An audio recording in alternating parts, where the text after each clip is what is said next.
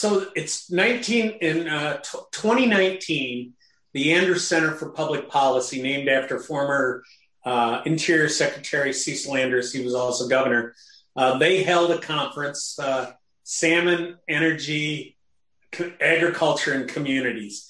And it came after I had done a big series in 2017, and after Mike Simpson had his epiphany on Marsh Creek.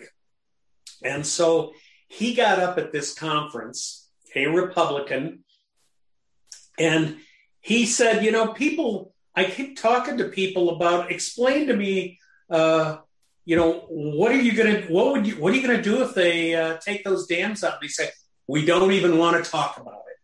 And they just simply wanted to say, we're against it.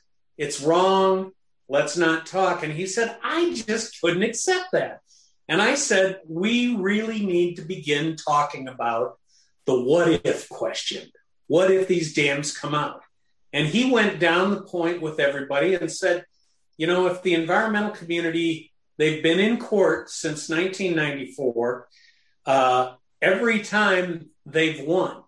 And every time they've won, the cost of keeping the dams and protecting salmon has gone up and up and up.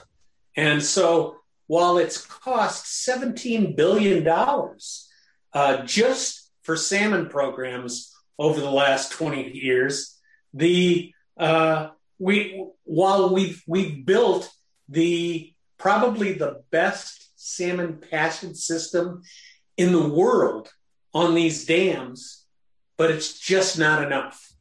And so the science in this has been interesting, but he said, come on, let's start talking about what if.